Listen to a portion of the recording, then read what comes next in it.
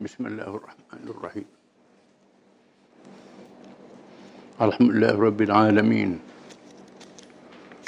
Ar-Rahmanir-Rahim. Maliki Yawmiddin. Iyyaka na'budu wa iyyaka nasta'in. Ihdinas siratal mustaqim. Siratal ladzina an'amta 'alaihim ghairil maghdubi 'alaihim waladdallin. Amin. Wassalatu wassalamu ala Rasulillah wa ala alihi wa sahbihi wa man walah. Disambung pengajian berkenaan dengan mazhab akidah umat Islam. Persidangan para ulama dunia Islam di Amman, Urdun atau Jordan pada 28 Jumadal Ula hingga 2 Jumadal Akhirah 1427 Hijriah. Bersamaan 24 Jun hingga 26 Jun 2006 memutuskan mazhab yang diiktiraf adalah umat Islam terkini mengikut senarainya daripada fiqh Ahlussunnah, ialah mazhab Hanafi, Maliki, Syafi'i dan Zahiri. Susunan mengikut sejarah. Kemunculan pertama mazhab Hanafi, kemudian berikutnya Maliki, kemudian Syafi'i. Syafi'i murid Imam Malik. Hambali, tertinggal Hambali, murid Imam Syafi'i. Dan Zahiri juga, Daud Zahiri, murid Imam Syafi'i. Murid tetapi ada mazhab dia sendiri dalam masalah fara', masalah cabang. Adapun daripada mazhab Syiah ialah Zaidiyah dan Isna Asyariyah Ja'fariyah. Dan daripada Khawarij pula ialah mazhab Ibadi.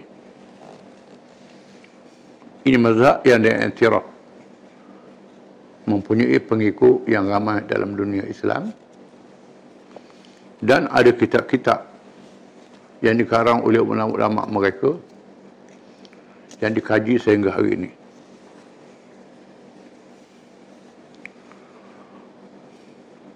Dan juga mazhab akidah.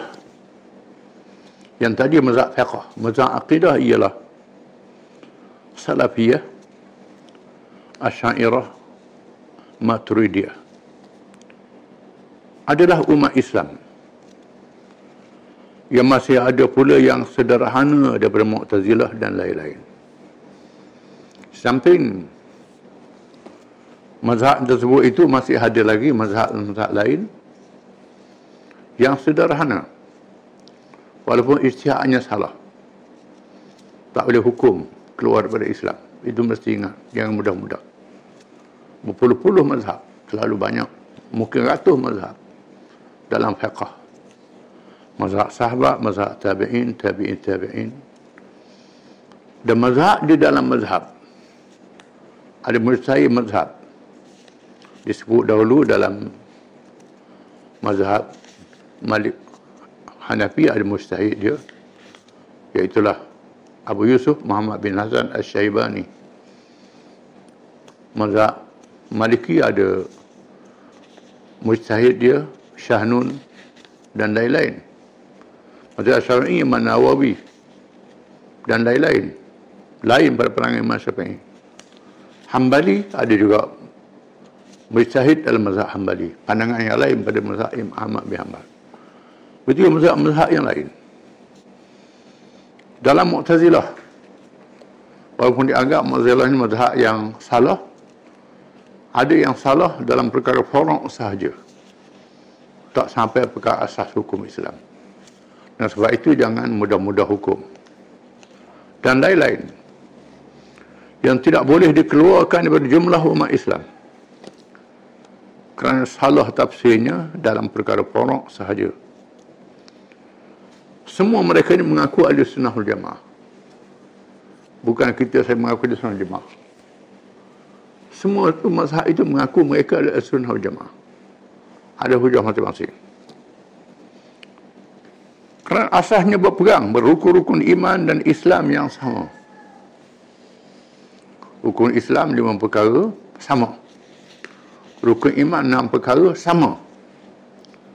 Di samping ada mazhab yang menambah lagi rukun Islamnya dan rukun imannya. Tidak sampai keluar daripada Islam. Jangan mudah. Kita kena sedar bahawa banyak perkara yang wajib itu tak masuk dalam rukun Islam. Contohnya jihad tak masuk rukun Islam. Politik tak masuk rukun Islam. Imamah tak masuk rukun Islam. Nikah kahwin tak masuk rukun Islam. Tapi tak boleh kata ini bukan Islam. Tidak boleh. Tak masuk rukun Islam. Tetapi ada mazhab yang membilang-bilangkan itu dalam rukun-rukun Islam. Perkara cabang ini. Itu perkara cabang. Imam Malik pernah berkata, Imam Malik, Imam Darul Hijrah, Imam mazhab Maliki, guru pada Imam Syafi'i, guru pada Imam bin Muhammad bin Hasan Asy-Syabani, iaitulah tokoh dalam mazhab Hanafi.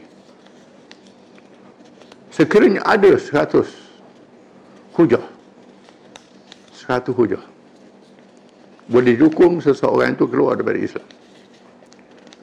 Tiba-tiba ada satu sahaja, 1% sahaja meragukan, tak boleh. Hukum dia, tak ada hukum, jatuh hukum. Kerana hadis Nabi SAW, tudra'ul hudud bisyubhat. Hudud ditolak dengan adanya kekeliruan. Sedikit kekeliruan tak boleh. Dan sebab itu Nabi tak menghukum orang munafik dalam Masjid Madinah. Tak menghukum sewenang-wenang. Tapi sekarang ni terdapat kalangan-kalangan yang mudah menghukum sewenang-wenang. Ini mesti ingat, jangan mudah hukum sewenang-wenang. Dan ada yang berlaku kerana kejahilannya. Tidak boleh. Orang yang buat salah, walaupun kufur, tapi kerana kejahilannya, diampun oleh Allah Ta'ala. Kena siasat, kena cek betul-betul. Secara individu. Adapun dasar-dasar umum, itu boleh bincang. Mesti lari daripada Allah Ta'ala porok.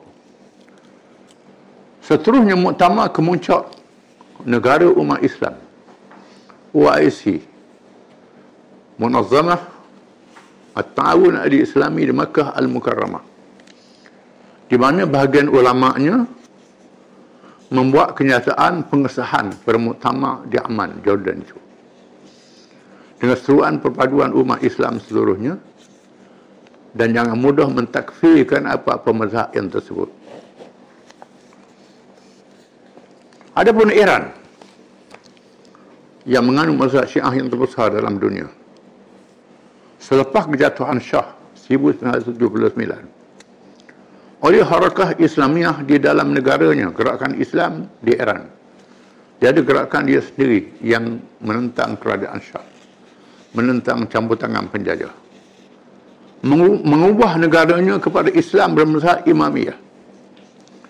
Dia isytihar negara-negara Islam, republik Islam, dia tukar perlembagaan dia, perlembagaan Islam. Mazhab rasmi, mazhab Imamiyah. Kerana majoriti rakyat yang bermazhab Imamiyah. Di samping ramai yang bermazhab Sunni. Ramai mazhab Sunni, 30% mazhab Sunni, mungkin lebih. Adapun Syiah yang dianggap sebagai keluar daripada Islam ada 2% saja.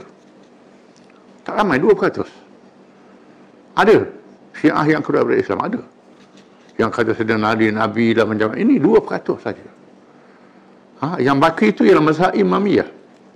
Tetapi duduk dibesarkan yang 2% ini kerana politik. Bila politik dah selanjur ini kena hati-hati. Dan ada ulama upahan yang bekerja untuk politik ini. Ini sangat bahaya. Mereka bertindak menubuhkan badan Islam antarabangsa yang dinamakan Al-Majma' Al-Alami Lit-Taghrib Bain Al-Mazahib Al-Islamiyah. Iaitulah organisasi pendekatan mazhab sedunia. Dibentuk di bawahnya pusat kajian, mengumpulkan kitab-kitab semua mazhab. Ada markas research dia, kajian dia, mengumpulkan kitab semua mazhab. Khususnya mazhab ahli sunnah wal jamaah. Kerana yang paling banyak kitab ialah kitab ahli sunnah wal jamaah. Banyak kitab-kitab yang pelik-pelik ada di sini. Kitab ahli sunnah wal jamaah. Dan kita kena sedar bahawa banyak ulama sunni dilahirkan di Iran. Imam Abu Hanifah di Iran, Imam Ghazali di Iran, Imam Ash-Shirazi yang mengarang kitab Muhadzab Syafi'i itu orang Iran. Banyak imam ulama hadis yang dilahirkan di Iran, dan banyak tulisan-tulisan tangan, banyak dikumpulkan. Di antaranya ialah pandangan ahli sunnah untuk kajian bagi negara mereka dan ke arah perpaduan umat Islam. Banyak hasilnya diamalkan dalam pemerintahan negara mereka. Banyak perkara yang tidak ada dalam mazhab Syiah diambil dari Sunni. Kita yang Sunni kita tak amal. Dia amal, dia ambil pandangan mazhab Sunni. Kita tak amal terus. Dia hukum khisah, hukum hudud dia laksanakan. Hukum khisah laksana, hukum hudud laksana, hukum ta'zir laksana. Pelancong-pelancong yang datang dari luar mesti pakai tudung, yang perempuan. Itu syarat. Kalau tak pakai tudung tak boleh masuk. Semua juru heboh TV dia pakai tudung. Pakai tudung. Tak pakai tudung tak dibenarkan. Ini Sunni pun wajib. Bukan dia Syiah ini kita jangan kita arak diharamkan. Maka diamalkan pemerintahan negara. Di antaranya konsep syura. Ijtihad sehinggalah mengadakan pilihan raya. Dinamakan wilayatul faqih. Faqih ini ialah kepimpinan ulama. Ulama, pemimpin negara mesti ulama. Syarat, mesti ulama, mesti mujtahid. Mesti mujtahid. Dan ini dalam mazhab ahli sunnah juga. Baca Al-Hakam Sultaniyah Al-Mawardi, Abu Ya'la Al-Faraq, Muqaddimah Mul Khaldun. Ini kitab Sunni. Baca juga Ghiyas karangan Imam Al-Haramain. Antara syarat ketua negara mestilah alim yang mujtahid. Bukan alim saja, yang mujtahid, yang mampu berijtihad. Sekiranya tak mampu berijtihad, maka buat ijtihad secara kolektif, secara jama'i. Dan mereka menubuhkan majlis ulama, majlis pakar hukum Islam. Pengurusi dia Ayatullah yang pada atas sekali, dan dibuat pilihan raya, pilih presiden, pilih Perdana Menteri, pilih menteri-menteri, dan semua hukum-hukum yang diputuskan oleh kabinet, oleh parlimen yang dipilih itu mesti diluluskan oleh masyurah ulama dia. Kalau bercanggah hukum Islam dibatalkan, berhak. Bahkan dia punya keputusan ulama boleh pecat presiden, boleh pecat Perdana Menteri. Ini. Dan dia mengamalkan hukum hudud dan dia beristihad, antaranya hukum kejam. Hukum kejam sehingga mati ditukar kepada tembok. Kejam dengan batu tukar pada tembok. Itu istihad. Istihad. Kita ni denda RM300. RM300, RM500. Ini kena malu lah, kena malu sikit. Namun mereka juga menghadapi tentangan dan cabaran kerana ulama mereka yang ta'assub mazhabnya dan tidak luas ilmunya. Di sana ada ulama-ulama pondok dia. Ulama ulama yang tradisi dia menentang perubahan ini. Perubahan ini tentang dengan kerasnya. Jadi mereka menghadapi tentangan daripada ulama Syiah sendiri dan ulama Sunni menentang juga. Ini ulama Sunni lebih dipolitikkan. Ini sangat mendukacitakan. Fatwa Khamenei haula tahrim isah li rumuz al-sunnah pada 14 bulan Februari tahun 1979 berlaku peralihan kuasa dan perubahan dengan revolusi Islam di Iran yang dipimpin oleh ulama Harakah Islamiyah Iran.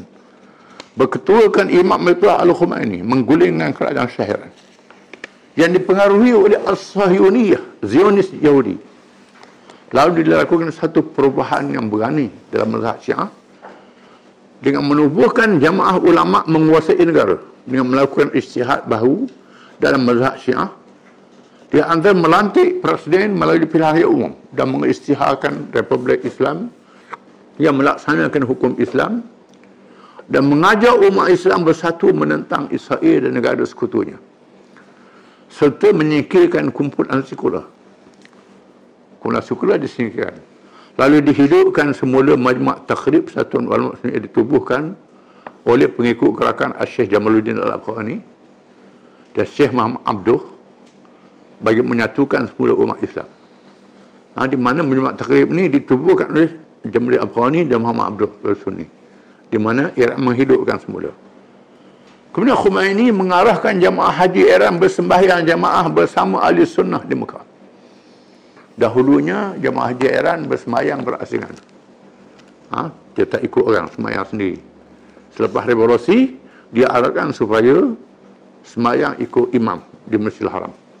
Sama dengan orang lain dan tak dimaaf bawa batu, tanah untuk sujud di atasnya.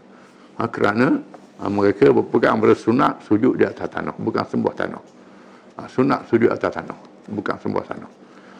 Mazhab kita tak ada itu. Dan dibawa, jangan bawa tanah untuk sujud itu, batu, kerana menimbulkan kekeliruan. 17 Oktober 2010, Imam Ali Khamenei yang menggantikan Khomeini selepas kematiannya mengeluarkan fatwa haram mencela para sahabat dan tokoh-tokoh yang menjadi amalan pelampau Syiah. Bahkan ada ulama yang memberi fatwa ni ditangkap. Ulama yang menghina sahabat, menghina Nabi dan Syiah ditangkap dan diambil tindakan. Fatwa yang disebut di atas disokong oleh Syah Hasan Nasrullah, pemimpin Syiah Lebanon, menyokong. Perubahan yang membedakan ini diganggu. Perubahan ini diganggu oleh ulama Syiah sendiri dan ahli sunnah yang ta'assub mazhab. Dan jahit perkembangan Islam sekarang dengan sokongan negara-negara musuh Islam seperti Israel dan sekutunya Amerika, Eropah, dengan mempengaruhi beberapa negara Arab di bawah pengaruhnya dan menggunakan ulama resmi yang mengganggu usaha Islam dan tajdid yang telah berlaku bagi menyatukan umat Islam.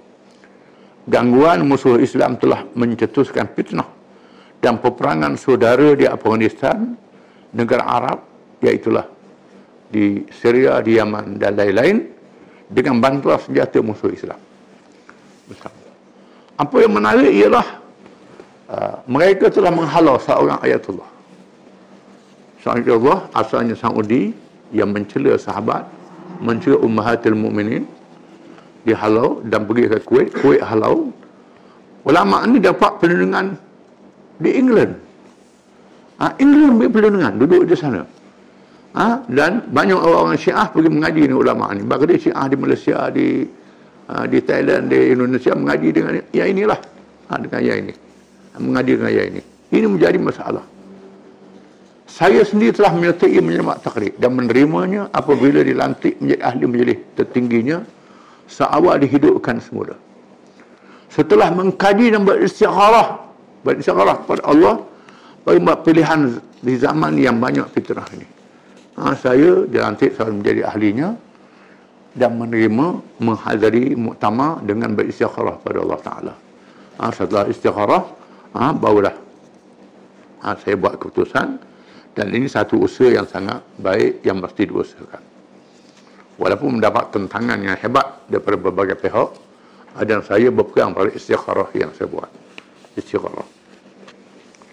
Adapun ketegangan ditutuskan akhir-akhir ini adalah perancangan musuh Islam yang bertujuan jahat merosakkan umat Islam daripada dalam dirinya. Mereka mengulangi menggunakan kerajaan di negeri Islam yang dipengaruhi dan pernah dialakkan di awal abad yang lalu, sehingga menghilangkan khilafah Islamiah, sehingga mencetuskan pertikaian yang tajam, mencetuskan peperangan dalam negeri umat Islam sendiri. Kita jangan ingat, kita mesti ingat 100 tahun yang lalu bagaimana orang Islam berperang sama sendiri sehingga negara mereka dijajah. Ini diulang balik senario. Perancangan diulang balik, dan banyak orang Islam yang tak baca sejarah ini yang lupa mengulangi balik. Dan kita kena sedar, banyak negara yang ditubuh hari ini negara yang dicipta oleh penjajah, mengikut penjanjian Sesbiko. perjanjian yang membahagi-bahagikan dunia Islam mengikut pengaruh Barat. Ini kita kena sedar. Sebenarnya mazhab-mazhab yang terkeluar akidahnya itu sebahagiannya sudah pupus. Dengan tebaran ilmu dan dakwah kembali semula kepada Islam yang sebenar. Bersatu dalam perkara dasar dan beradab dalam perkara khilaf. Sebahagian pula hanya berada dalam penulisan sejarah sahaja, atau hanya mempunyai segelintir pengikut tetapi sengaja dibesarkan, atau dipalikkan dengan mazhab yang masih ada, padahal mereka sendiri menolak keluar daripada mazhabnya. Orang Syiah menolak, mereka keluar daripada mazhab Syiah, menolak. Dan di antara contohnya ialah orang-orang negara di Amerika. Sebenarnya negara di Amerika ni adalah orang Islam yang ditawan oleh penjajah dahulu. Dia bawa ke Amerika Latin, termasuk Amerika Syarikat. Dia juga jadi abdi, juga jadi hamba. Mereka berjuang untuk membebaskan diri, tak berjaya. Macam Red Indian. Red Indian juga dikatakan yang Islam, masuk Islam. Ada masuk Islam. Mereka ditindas habis-habisan dan berlakunya kejahilan dalam masyarakat mereka. Barangkali masih ingat Elijah Muhammad. Elijah ni ada ajaran Islam dia sendiri. Puasa dia sendiri, apa dia sendiri, bukan puasa bulan Ramadan. Dia reka sendiri ajaran Islam, kerana sudah jauh. Dan berlaku perubahan balik, pembetulan balik. Termasuklah Malcolm X yang pergi ke Mekah, berjumpa dengan ulama, membetulkan balik Islam dia. Termasuk Muhammad Ali yang berusing dia pun betul balik Islam dia. Dan banyak orang Islam yang di Amerika ini membetulkan balik Islam dia. Memang dulu Islam dia sesat, dia anggap dia sebagai orang Islam, tetapi sudah menyeleweng. Yang semayangnya lain, puasnya. Ini berlaku perubahan. Di Amerika berlaku perubahan kerana sudah jadi abdi lama sangat. Begitulah dunia Islam yang jajah ini. Banyak berlaku penyelewengan. Perlu dibetulkan ilmu. Dia perbetulkan dengan ilmu, bukan dengan perang. Bukan dengan tuduh-menuduh, tidak, dengan hujah. Maka dia perkenalkan mazhab yang lain ada sunnah.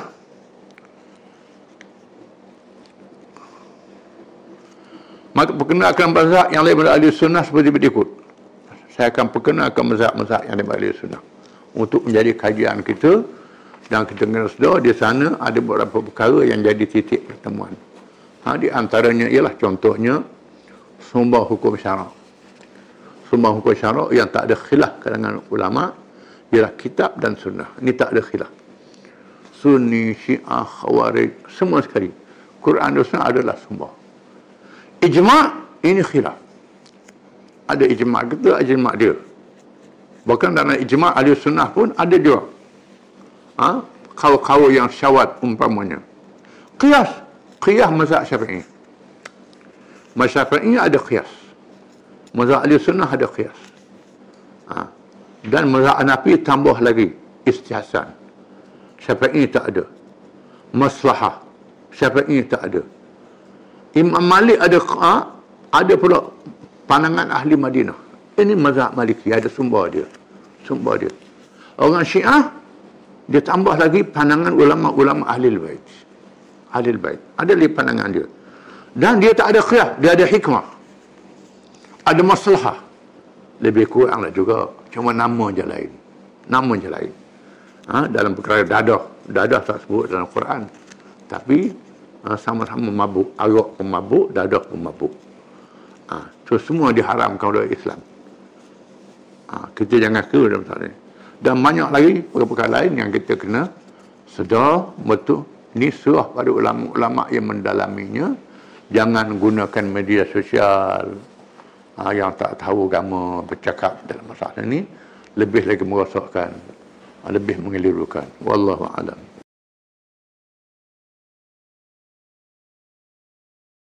Bismillahirrahmanirrahim.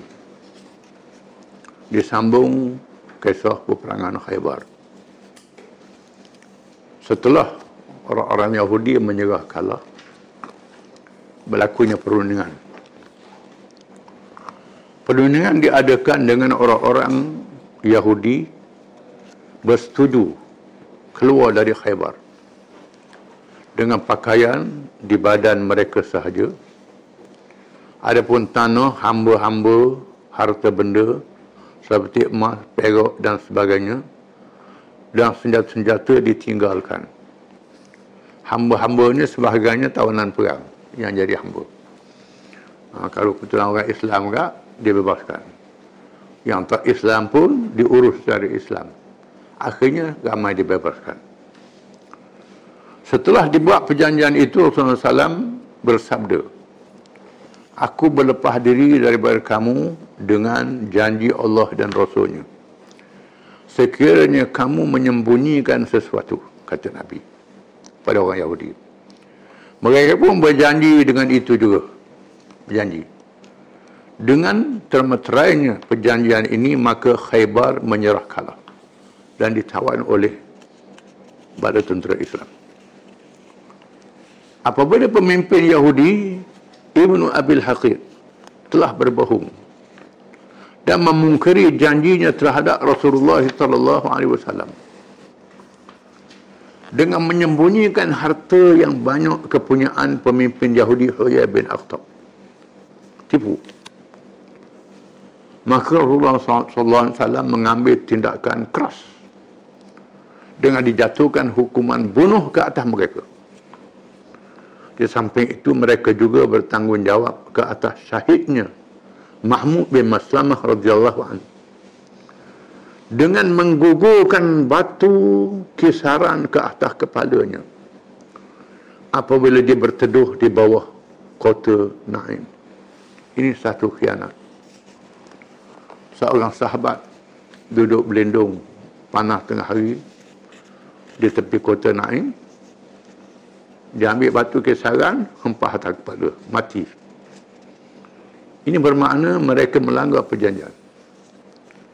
Dalam masa yang sama, mereka juga menyembunyikan harta-harta mungkin dalam perjanjian. Maka Nabi bertindak menjatuhkan hukuman bunuh terhadap mereka. Mereka dianggap sebagai penjenayah perang. Pembagian harta rampasan perang. Rasulullah SAW telah membahagikan rampasan perang dengan penuh bijaksana menurut hukum Allah, iaitu dengan membezakan di antara harta yang boleh dipindah dan yang tidak boleh dipindah. Harta yang boleh dialih dan tak boleh dialih. Harta yang boleh dipindah seperti barang perhiasan emas dan perak dibahagikan kepada bala tentera Islam. Masa itu tentera tak ada gaji lagi. Jadi ghanimah ni menjadi habuan pada tentera yang berperang. Dibahagi. Dengan dibahagikan kepada orang yang tidak berkuda satu bahagian. Dan orang yang berkuda dua bahagian. Kuda ada bahagian juga. Orang jalan kaki satu bahagian, yang berkuda dua bahagian. Satu untuknya dan satu untuk kudanya. Adapun harta yang tidak boleh dipindah seperti tanah, maka yang pertama diserahkan kepada tuan tanah dengan mereka memberi separuh daripada hasilnya kepada negara Islam. Iaitulah orang Yahudi yang tak terlibat dalam peperangan, petani-petani. Yang bunuh tadi tentera. Rakyat biasa masih kekal di situ menjadi rakyat. Petani-petani dibenarkan urus harta dia dengan dibahagi cukai kepada kerajaan. Kerana mereka lebih berpengalaman berkenaan mengendalikan tanah itu. Dan pihak pemerintah tidak mempunyai tenaga yang cukup untuk mengendalikannya. Kebun luas, mungkin 1,000 hektar. Luas. Beratus ribu hektar. Kuasnya. Dan yang kedua dibahagi pada orang-orang Islam. Ada juga orang Islam. Yang tuannya dah mati, tuannya lagi dibagi. Berlaku satu peristiwa menarik. Apabila Rasulullah SAW membahagikan harta rampasan perang kepada bala tentera Islam, tiba-tiba seorang badui yang beriman, seorang badui, butuh huruf, badui orang pasir yang beriman, bila Nabi nak bagi bahagian dia, dia berkata, apakah ini? Apa ni? Dia kata, nak pergi. Nak beri emas dia. Nak beri harta dia. Lalu diberitahu kepadanya, ini adalah bahagian untukmu yang diberikan Rasulullah SAW. Rasulullah suruh beri kamu. Balui itu berkata kepada Rasulullah. Dikatakan Rasulullah SAW, aku mengikutmu bukan kerana mahukan harta ini. Aku ikut perang bukan harta ni, dia kata. Tetapi aku mahu supaya aku dipanah mengenai ini. Sambil dia menunjukkan ke arah halqumnya. Aku mari nak berperang sebab nak panah kena sini. Tunjuk leher dia. Aku nak mati, dia kata. Bukan nak harta ni. Rasulullah SAW menjawab, jika kamu benar terhadap Allah, nascaya Allah menunaikan janji yang benar kepadamu. Kalau ikhlas sungguh, Nabi kata, Tuhan akan tunaikan janji. Hak munak itu.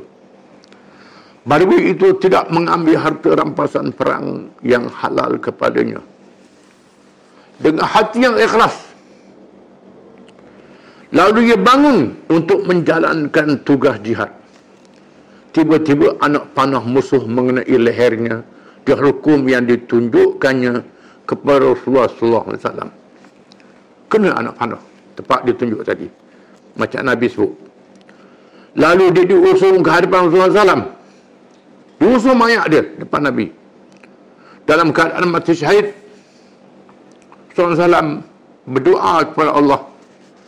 Ya Allah Tuhanku, inilah hamba yang telah berhijrah kerana jalanmu.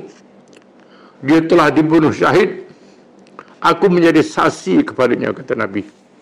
Ini hebat. Orang yang Nabi sendiri doa Nabi diperkenankan Allah Ta'ala. Dia menolak ghanimah dan mengatakan pengorbanan dia. Dan Allah Ta'ala tunai apa yang dia niat dengan ikhlas. Ketibaan Ja'far dan rombongan Abu Musa al-Ash'ari.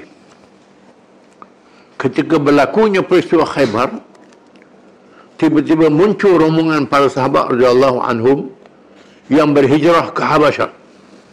Bukan ke Syam, itu salah. Pergi ke Habasyah. Mereka dipimpin oleh Ja'far bin Abi Talib radhiyallahu anhu. Bersama mereka kabilah Asy'ariyin dari negeri Yaman. Yang dipimpin oleh Abu Musa al-Ash'ari radhiyallahu anhu. Mereka yang berhijrah ke Habasyah itu pulang ke Madinah dengan bantuan Najasyi Raja Habasyah setelah menerima kedatangan utusan Rasulullah SAW. Amr bin As radhiyallahu anhu. Ada utusan kabilah Asy'ariyin, mereka bertemu. Utusan bukan utusan Quraisy ni, utusan Rasulullah ni. Amr bin As belum Islam lagi masa itu. Ini silap salah ni. Amr bin As dan utusan Quraisy untuk pujuk Raja Habasyah jangan terima orang Islam. Tetapi Najasyi menerima orang Islam. Ada pun Khuliah Dhuha pula bertemu dengan orang Islam yang hijrah di Habasyah dan bergabung dengan mereka. Khuliah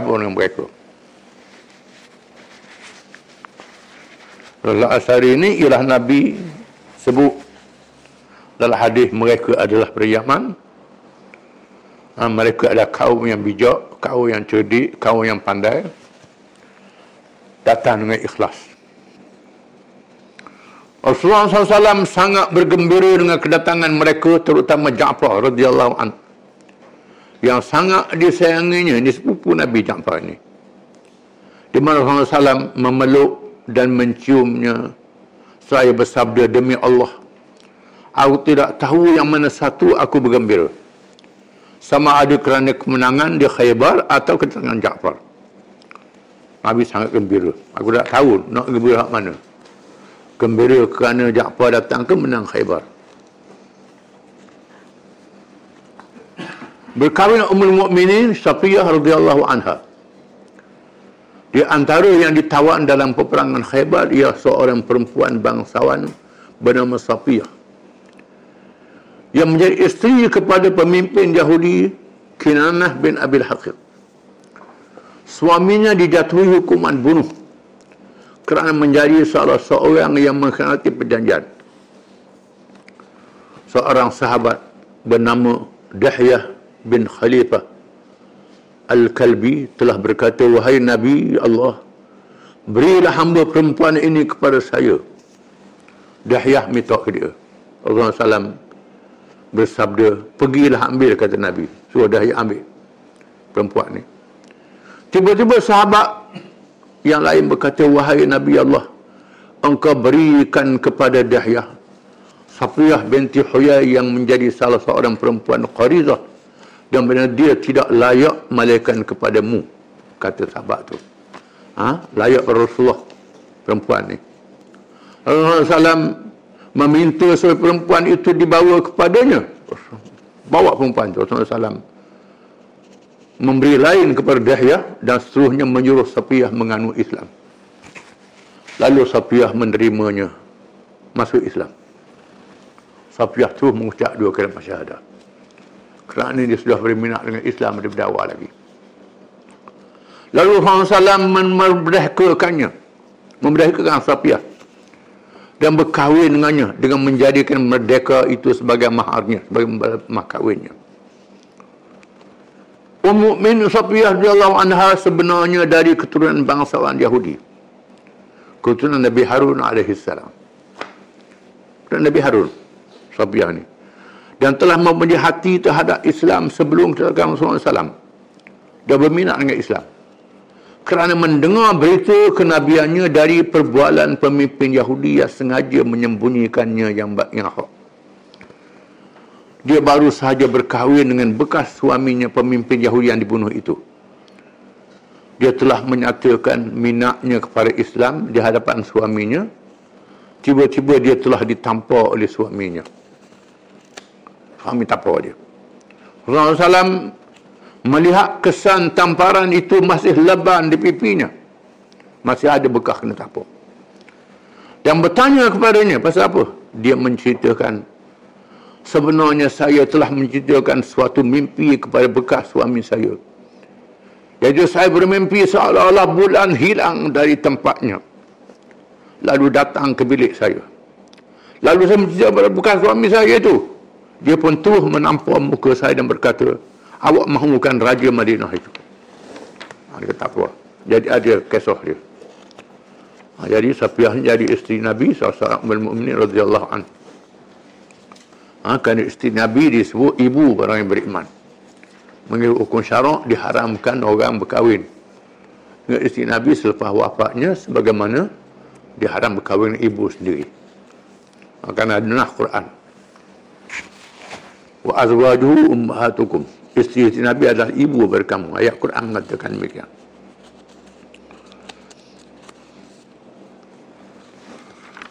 Rasulullah SAW diracun. Dihibah ini Nabi telah diracun. Seorang perempuan Yahudi bernama Zainab bintul Haris, di mana suaminya telah dibunuh dalam peperangan itu, telah menyimpan dendam terhadap orang-orang Islam, terutamanya Rasulullah SAW. Lalu dia berpura-pura menunjukkan kasih dan hormat kepada Rasulullah SAW dan para sahabat radhiyallahu anhum. Dia mahu menghidangkan daging-daging biri-biri, daging kibas, panggang, kepada Rasulullah SAW. Dia bertanyakan para sahabat, daging manakah yang paling disukai oleh Rasulullah SAW. Tanya sahabat, Nabi suka daging apa? Lalu diberitahu daging paha. Lalu dia meletakkan racun sebanyak-banyaknya pada daging yang dipanggang itu. Kemudian dihidangkan kepada Rasulullah SAW. Apabila Rasulullah SAW menyuapnya, tiba-tiba dia terhenti dan bersabda, tulang ini memberitahuku bahawa dia telah diracunkan, kata Nabi. Nabi gigit dah. Nabi kata, tulang beritahu pada aku ada racun. Kemudian perempuan itu dipanggil perempuan untuk masuk. Dan disoal mengapa dia melakukan kerja jahat itu. Mengapa buat itu? Dia menjawab, Kalau awak seorang raja, nescaya aku rehat daripada pemerintahanmu. Dan kalau awak seorang nabi, nescaya awak diberitahu adanya racun dan awak maafkan, kata dia. Kalau kamu seorang raja, aku racun, mati padan, kami rehat. Kalau kamu seorang nabi, diberitahu dan kamu maafkan aku, kata. Nabi dia maafkan orang.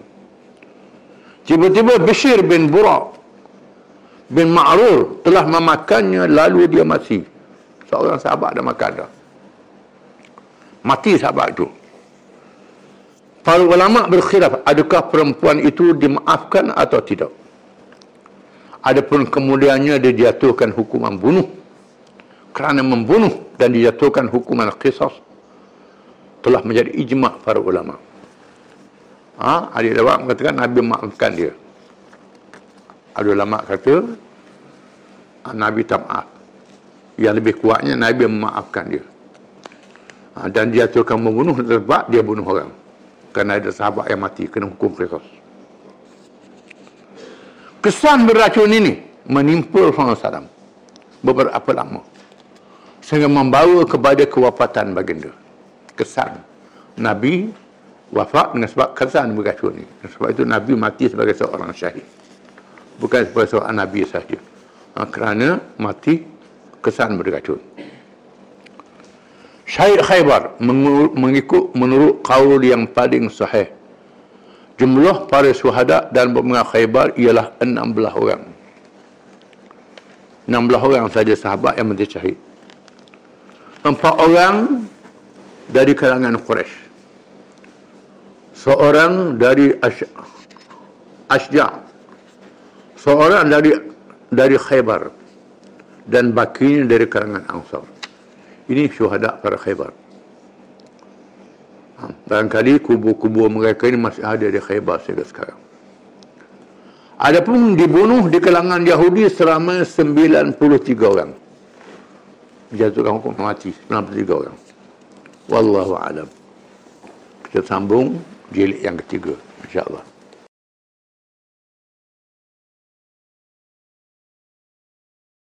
A'udzu billahi minasy syaithanir rajim. والمطلقات يتربصن بأنفسهن 3 قروء ولا يحل لهن أن يكتمن ما خلق الله في أرحامهن إن كن يؤمن بالله واليوم الآخر وبعولتهن أحق بردهن في ذلك إن أرادوا إصلاحا ولهن مثل الذي عليهن بالمعروف وللرجال عليهن درجة والله عزيز حكيم.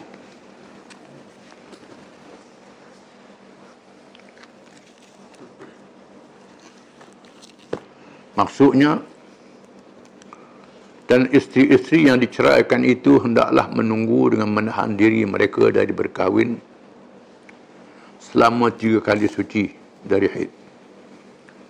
Dan tidaklah halal bagi mereka menyembunyikan, yakni tidak memberitahu tentang anak yang dijadikan oleh Allah dalam kandungan rahim mereka, jika betul mereka beriman kepada Allah dan hari akhirat. Dan suami-suami mereka berhak mengambil kembali raj'ah akan isteri-isteri itu dalam masa iddah mereka jika mereka suami itu yang hendak berdamai. Dan isteri-isteri itu mempunyai hak yang sama seperti kewajipan ditanggung oleh mereka terhadap suami, dengan cara yang sepatutnya dan tidak dilarang oleh syarak. Dalam perkara itu, orang-orang lelaki suami itu mempunyai satu derajat kelebihan atas orang-orang perempuan yang isterinya. Dan ingatlah, Allah Maha Berkuasa lagi Maha Bijaksana.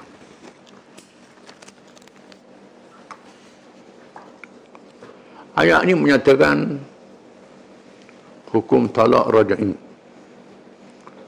iaitu talak yang boleh diraja'kan kembali. Islam menetapkan hukuman berumah tangga. Sekiranya tidak ada penyelesaian, nak berdamai tak boleh, maka diizinkan bercerai ataupun talak.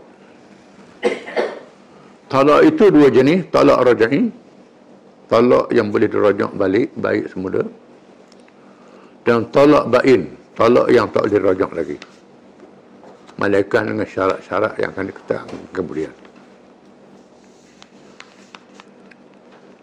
Ayat ini menerangkan tentang talak raja'i.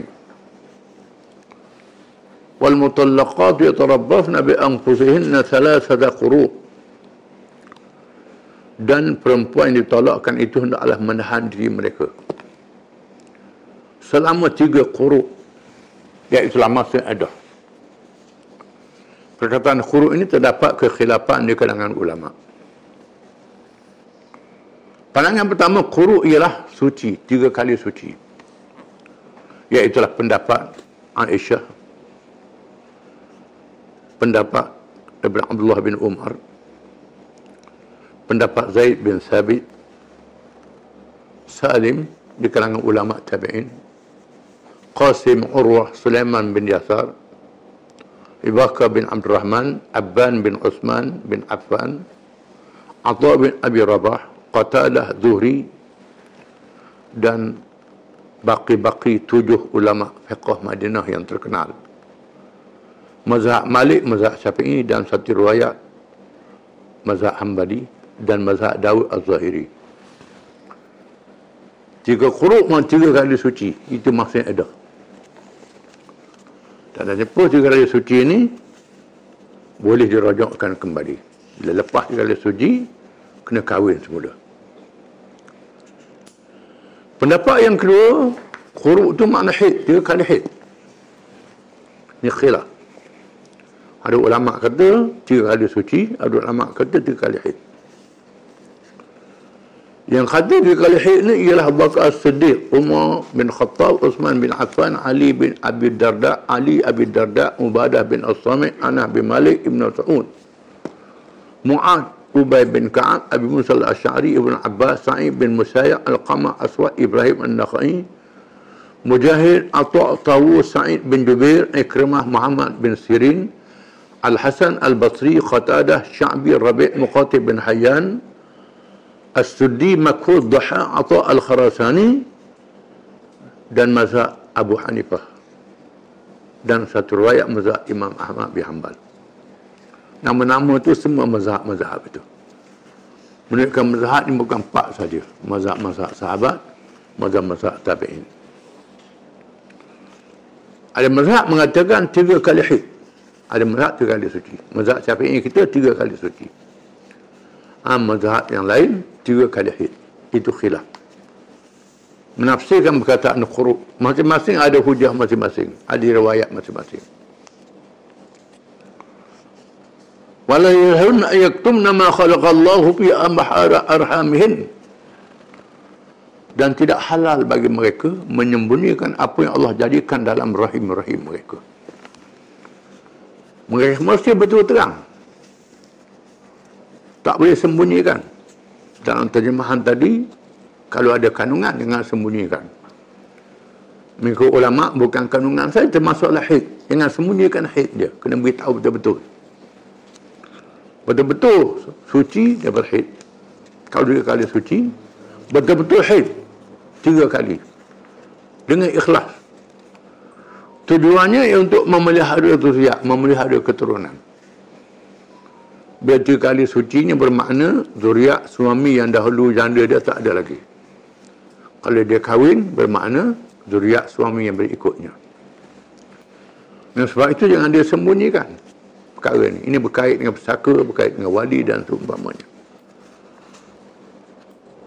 وَبْعُولَتُهُنَّ حَقٌّ بِرَدِّهِنَّ فِي ذَلِكَ إِنْ أَرَادُوا إِصْلَاحًا. Dan suami mereka yang berhak untuk merujuk kalau mereka mahukan damai. Selagi berada dalam keadaan edah, yang berhak untuk rujuk ialah suami mereka. Kalau mereka nak damai, maka damai adalah lebih baik. Hak suami untuk merujuk. Walahunna mithlu alladhi 'alayhinna bil ma'ruf. Dan bagi mereka ada hak, bagi diri mereka, bagi perempuan itu, dan tanggungjawab yang mereka mesti mereka tunaikan. Suami ada hak dia isteri ada hak dia. Semua yang ada tanggungjawab dia, isteri ada tanggungjawab dia. Di mana tanggungjawab ni tak boleh dipandang ringan. Sehingga Nabi sebut dalam khutbah Hajjatul Wada', Haji selamat tinggal.